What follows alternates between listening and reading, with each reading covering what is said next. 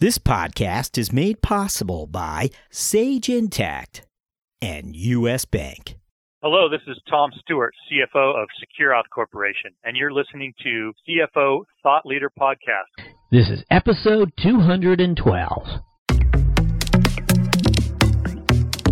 How as a finance leader are you driving change in your organization? How are you driving change within your organization? In this episode, we speak to Dave Cohn, CFO of Taylor Morrison, a top national home builder. You know, we've done a lot of work in the last, call it 15 months. We did have some Canadian operations, primarily in Toronto and Ottawa.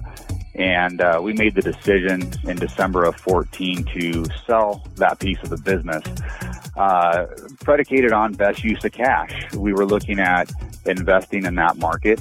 It was on roughly a 16 or 17 year growth cycle within the home building industry. And we didn't see a lot more runway kind of beyond that. So we thought our best returns could come domestically in the U.S. So by selling that business, it freed up some capital. And we turned around and we've made now 3 acquisitions in the last 12 months to help grow our U.S. footprint. Listen to our complete interview with Dave after these words from our sponsor. It's a question every growing business must answer. How do you scale your organization to accommodate growth while reducing risk? Sage Intact provides the instant visibility into deep operational and financial requirements that inform decision-making when scale is top of mind. By automating error-prone manual tasks and allowing your team to focus on the analysis of more accurate information, Sage Intact provides the visibility required to confidently scale your organization. Sage Intact is the only AICPA preferred provider of cloud financial management software. Hello, we're speaking to Dave Cohn, CFO of Taylor Morrison, a top national home builder. Prior to Taylor Morrison, Dave was with PetSmart Incorporated for close to 9 years, where he served in several roles, including Vice President of Investor Relations and Treasury. Prior to that, he was Vice President of Financial Planning and Analysis. Dave, welcome. Thanks, Jack. Thanks for having me. So it's been a while since we've had a CFO guest from the construction sector. So we look forward to learning a bit about that sector today with you. Let's learn a little more about you and those career milestones you feel prepared you for the CFO role. Yeah, I mean, there's several things along the way in a career, especially doing this for a little bit more than 20 years from a finance perspective. But, you know, I think starting out was important. You know, trained accountant, worked back in the day in the Big Six, so dating myself a little bit. But, you know, cut my teeth in that public accounting with a focus on SEC companies. So I learned a lot about, you know, accounting systems and the reporting, and that really helped give me called the baseline foundation for my finance career. As I left public accounting and went more into the private side, I continued to do the accounting, but at some point I moved over to what I call the dark side, the financial planning and analysis. And that gave me a whole new appreciation for an analytical approach of finance to operations. And I think that also kind of catapulted me into wanting to get more into the operations of the business. And this was primarily at my prior place. So, but one of probably the greatest attributes, you know, in this process along the way is I spent probably 2 to 3 years in several disciplines. So, you know, in accounting to FP&A, I did about 3 years in treasury, 3 years in investor relations.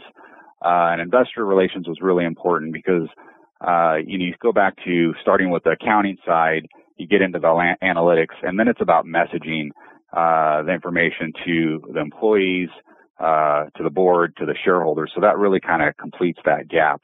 And then I wrapped up kind of taking some of that expertise back into the FP&A world. So let's find out a little about Taylor Morrison and the home building market. What's going on there today? Yeah, home market is very competitive. There's really the two components to it. You have the new home, which is where we operate, and then we also compete with the resale.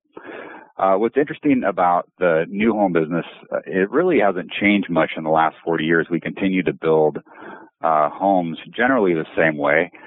We've, found ways to become a little bit more energy efficient, but at the end of the day, it's still very similar. So when you look at the other new home builders, we compete to some extent, but really there's no one that you compete with nationally across the board. So it could be in a certain part of the country you compete with builder A, but in another part of the country you compete with builder B. So it's very much a mixed bag. But some of the greatest competition is on the resale side. Generally, there's a small premium for a new home versus a resale. So it's really important that you make the connection of that value proposition of a new home. How long does that value proposition stick with a new home? Is it only a new home once? Well, it depends. A lot of it really comes down to the type of home and the community that it's built in. One of the things that we pride ourselves at Taylor Morrison is it's not just building a home. It's actually building a community and building a lifestyle with a nice home on top of that. One of our sayings is, homes inspired by you. And that's a critical piece, because this is going to be a place where people come to live their life, possibly raise kids, but truly just kind of live out their dreams. So if you can embody that in a community, it becomes something that will last for quite some time, far beyond when the newness of the home wears off. Can you give us some sense as to where Taylor Morrison ranks among home builders today, national home builders today? Sure. We are if you take 2015 as the benchmark, we're the 7th largest home builder in the U.S. There's over 20 public home builders, and then, as you can imagine, hundreds of more regional and single market builders. So we're definitely one of the largest out there. We have significant scale, and that it's critical in this industry. What we generally focus on is trying to be top 10 in each of our individual markets. That helps obviously get attention from the land sellers, and you want to get first look at the best land there is out there. And then a lot of what we do is outsourced to the trades from a home building perspective. So again, that scale is important. You want to make sure that we're able to get the trades we need to deliver the home. So that means having the right scale, having the job sites ready for them, making sure that the site is safe so they can enhance their productivity, which obviously benefits us. Now, this company went public a few years back. Were you there at that point in time? Yeah, I was. It's actually, I would argue one of my funnier stories with my time at the company. This was back in 2012 when I was going through the interview process with the organization, and there was a hope that the company would go public in the fall of 2013, so roughly a year later.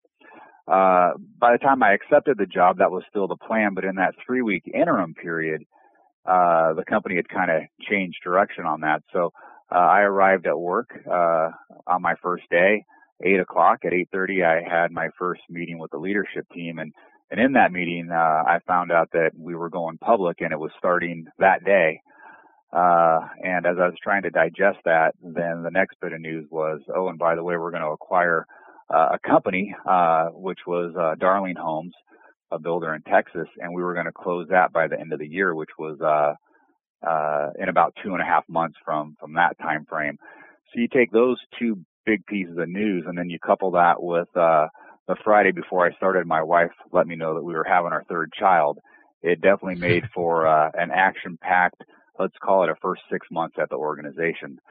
So I spent, as you can imagine, a lot of time in New York, kind of pushing SEC documents, getting to know the company, get to know, the folks on the team, then also, managing a baby on the way. Had you done acquisitions at PetSmart or Yeah. been involved in them? Yeah, definitely. There was some small acquisitions done at PetSmart. But throughout my career, I've actually been on kind of both sides of buyers and sellers. So that wasn't anything new for me. What I'll tell you is what I've never done is three within a 12-month period. And it's something that, as an organization, we didn't set out to do that.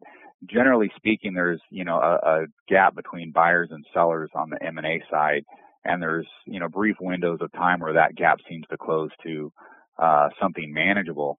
And typically we look for builders that we have relationships with. We know their product, we know the people there, have a lot of belief in them.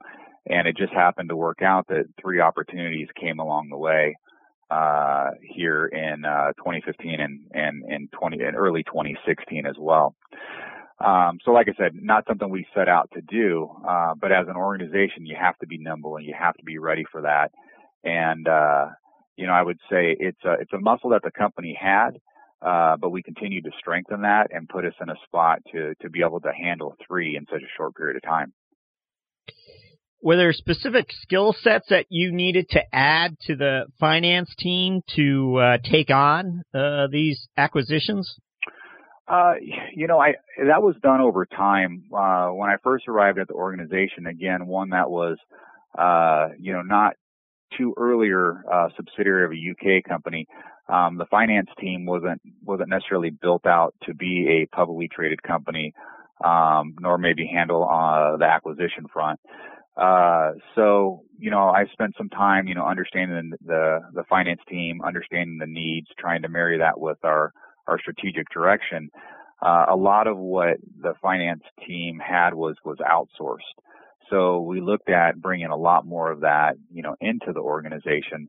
And that really included financial planning and analysis and investor relations. Those were probably the two biggest gaps.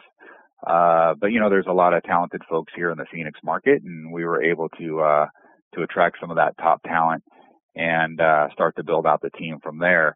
And it's actually one that, given my role, I have a great team in place, one that I have great faith in. And they take a lot of that kind of day-to-day pressure off me to allow me to focus more strategically on the operations of the business. So help us understand better your day-to-day here. What are the numbers that you're always reaching for to take a peek at? What are the important numbers for you? Yeah, from a key metric standpoint, Jack, sales trends, obviously kind of at the front of the line. We're looking at that every day, every week. But then, also the basics. So return on invested capital, asset turn, working capital, kind of the debt leverage. It is a high investment industry. And then, of course, the basics around the P&L and EPS. But I'd tell you one of the greatest benefits I get is actually connecting with the field finance leadership kind of across our divisions. There I'm getting some of that frontline insight, helping me to understand maybe some of the trends that I'm seeing and some of the potential trends going forward. So kind of beyond the numbers, it's really that communication aspect with those living it on the front line. Now, I think you arrived at Taylor Morrison after the downturn, and you already said that the industry really hasn't changed a whole lot in 40 years, but would people tell you, or as you arrived there, did they tell you lots changed in relation to having everything that was experienced in the wake of the downturn? Yeah, very much so.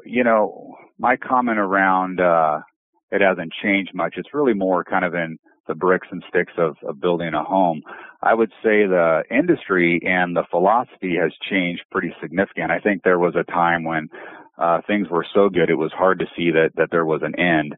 And as you know, that end came, fairly abruptly. So I think that did change perspectives on, how do you manage, beyond a particular cycle. You need to manage kind of the whole cycle.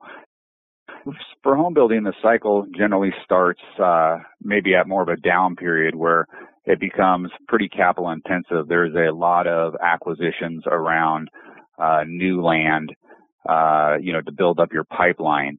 And it typically takes, depending if the land needs to be developed or if it's already finished, it could be 1 to 3 to 4 years until you start delivering some closings out of that land.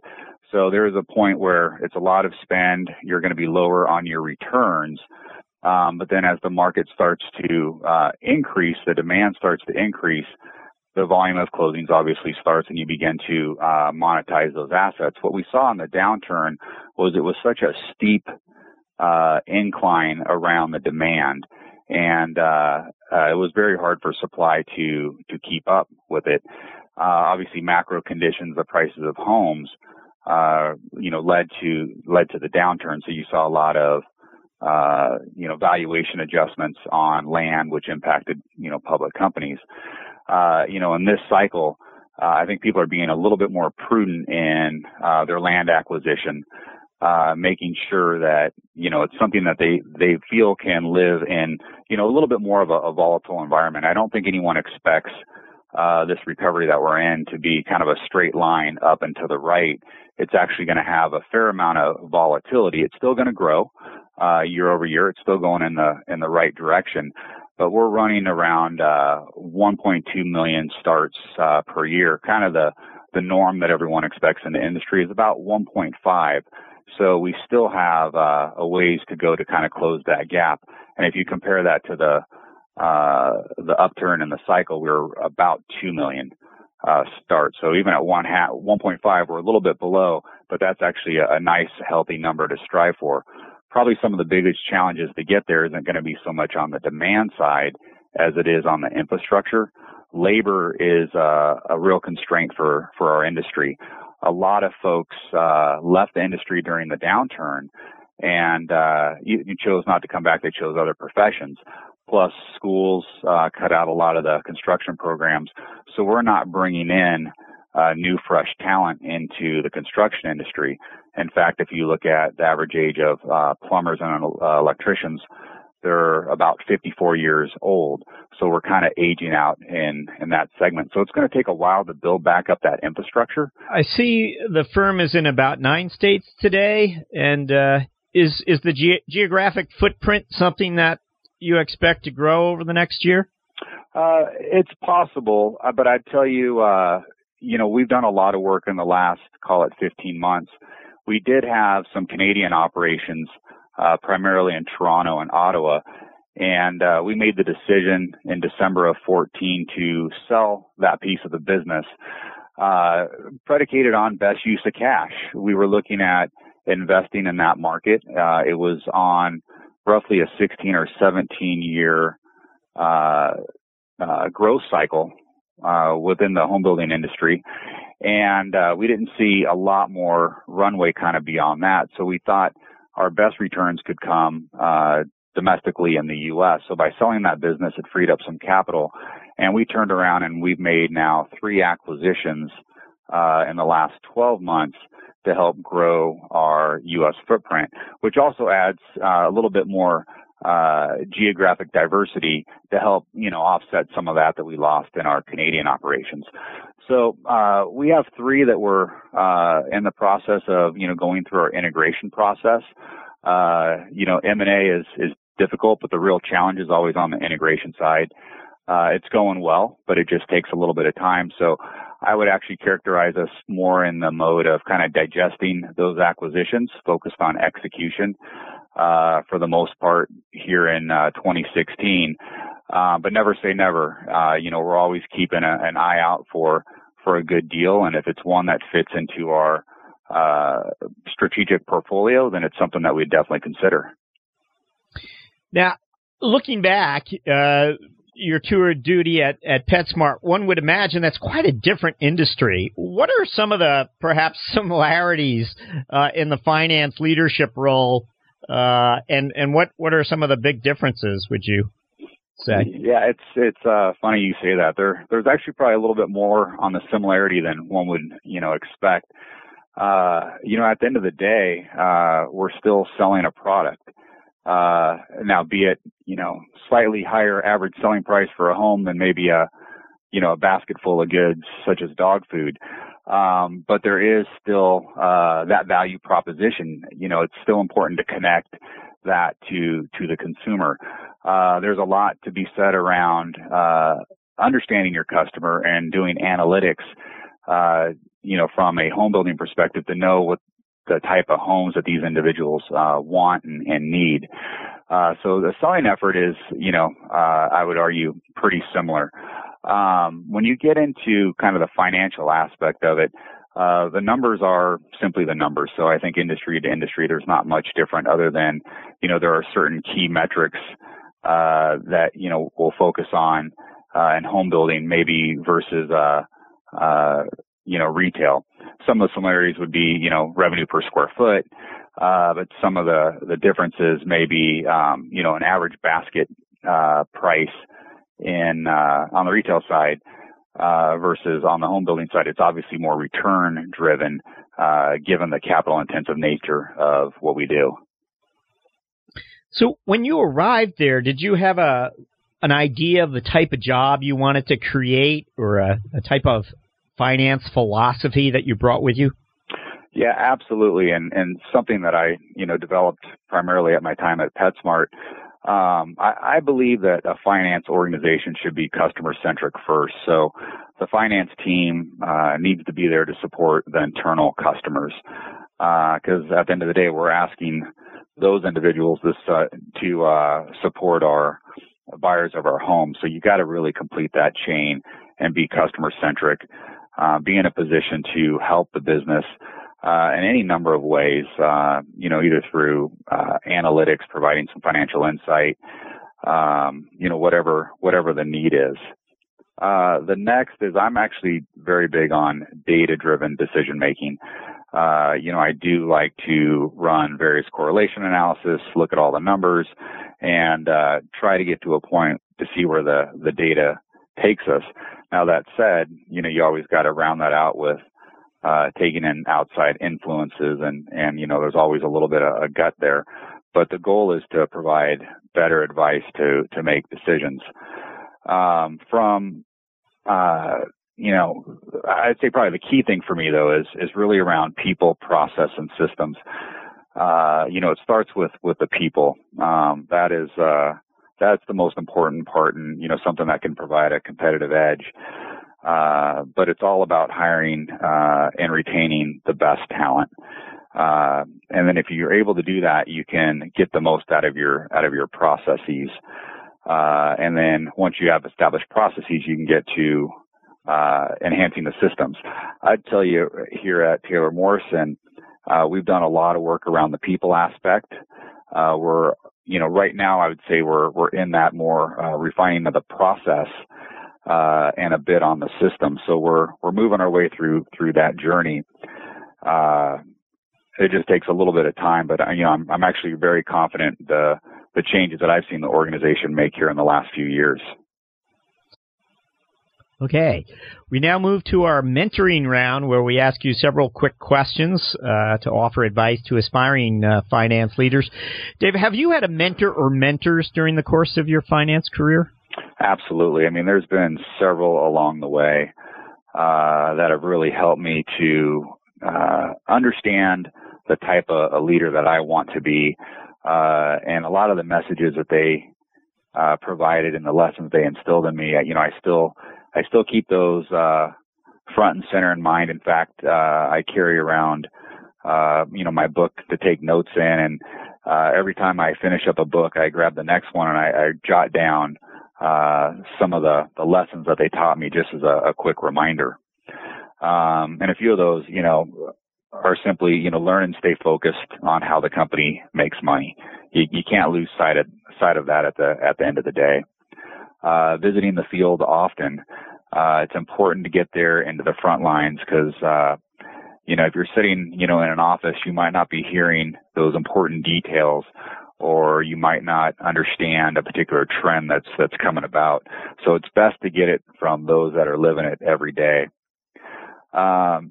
When I first got here, it was about getting to know the team quickly. Since then, it's really about, staying engaged with the team. and then consistently managing expectations. And that goes for my peers, working with the board, and of course the shareholders. And then lastly for me, it's communicate all the details until I build the trust level that I want. It's important for me to message, what I stand for, and let people know how I want to lead. What is that piece of information you wish someone had told you as you stepped into the CFO office? What is that piece of information that you wish you have had? I think I was given it. I think it's the difference between listening to it and understanding it, and a lot of it comes with patience. So that's probably the greatest thing. You do have to be patient, and at the same time be quick to react. But I think I always had this, call it a perception, at the CFO level, it was pretty easy. You say and it gets done. And it's just not that simple. There's things that, you have to weigh the pros and the cons. Something might seemingly seem easy, but there's a lot more to it. So it is really, putting yourself in a place to understand. I'll tell you probably some of my style that shifted is I've tend to be more of a listener than I do, a speaker now, because I find that I learn a lot more listening than if I'm talking. So trying to take all that into account and put that as part of the process to make that right decision, and not to, rush to judgment. Is there a personal habit that you believe has contributed to your professional success? Yeah, absolutely. For me, it's really trying to, strike balance. It's a demanding job. It's one I love. And then I have a great family, a beautiful wife, 3 outstanding daughters. They age and ranges from 2 to 14. So home is pretty busy as well. So, for me, I like to run. So, I've just gotten to the point where I get up every morning at 4:30 and I generally will go out and run for 45 minutes, or an hour. And that's really kind of my time for the day. And it gives me the opportunity to process, what's going on, be it professionally or personally, and that quiet time to kind of think it through. And generally, if I will pick one topic for each run.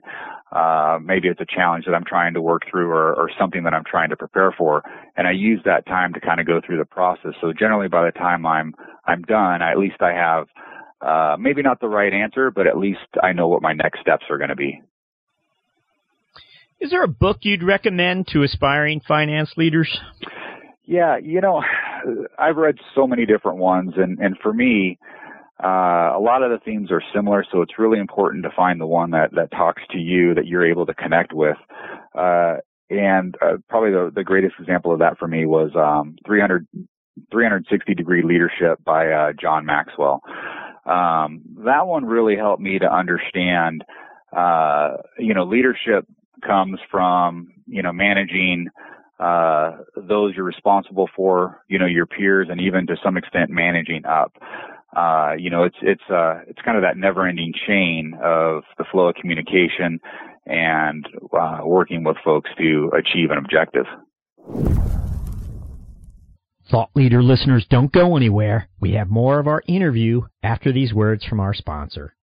You want smart, clear, and honest guidance to help you meet the financial goals of your middle market business. With U.S. Bank, you have a partner who will help you find the right solutions to help your organization reduce payment costs, enhance control, improve cash flow, and expand your spend visibility. U.S. Bank's dedication to making ethical decisions and doing the right thing is at the heart of what they do, and their efforts haven't gone unnoticed. They've been named a 2017 World's Most Ethical Company for the 3rd consecutive year by the Ethisphere Institute. To learn more, visit uspayment.com/middlemarket. Final question. What are your priorities as a finance leader over the next 12 months? So it really is managing through the integration of the new companies we acquired, kind of digesting those businesses and bringing them into the fold and trying to drive the synergies that we expect. And then really kind of helping to refine our processes in finance as well as in other disciplines. There's a lot that finance can do to support reporting, be it around construction cycles, purchasing information, doing various analytics. So we're really at that point where we're trying to enhance our processes. So that's what a vast majority of 16 is going to be. And then as we look kind of beyond that, we'll look for gaps in the systems where if there's ways to be more efficient, there might be some systems that we want to go after. But now we're at to the point where, we just want to execute a little bit more efficiently than we have. And I feel like we have the right folks in place to do that. Dave Cohn, thank you for joining us on CFO Thought Leader. Thanks, Jack.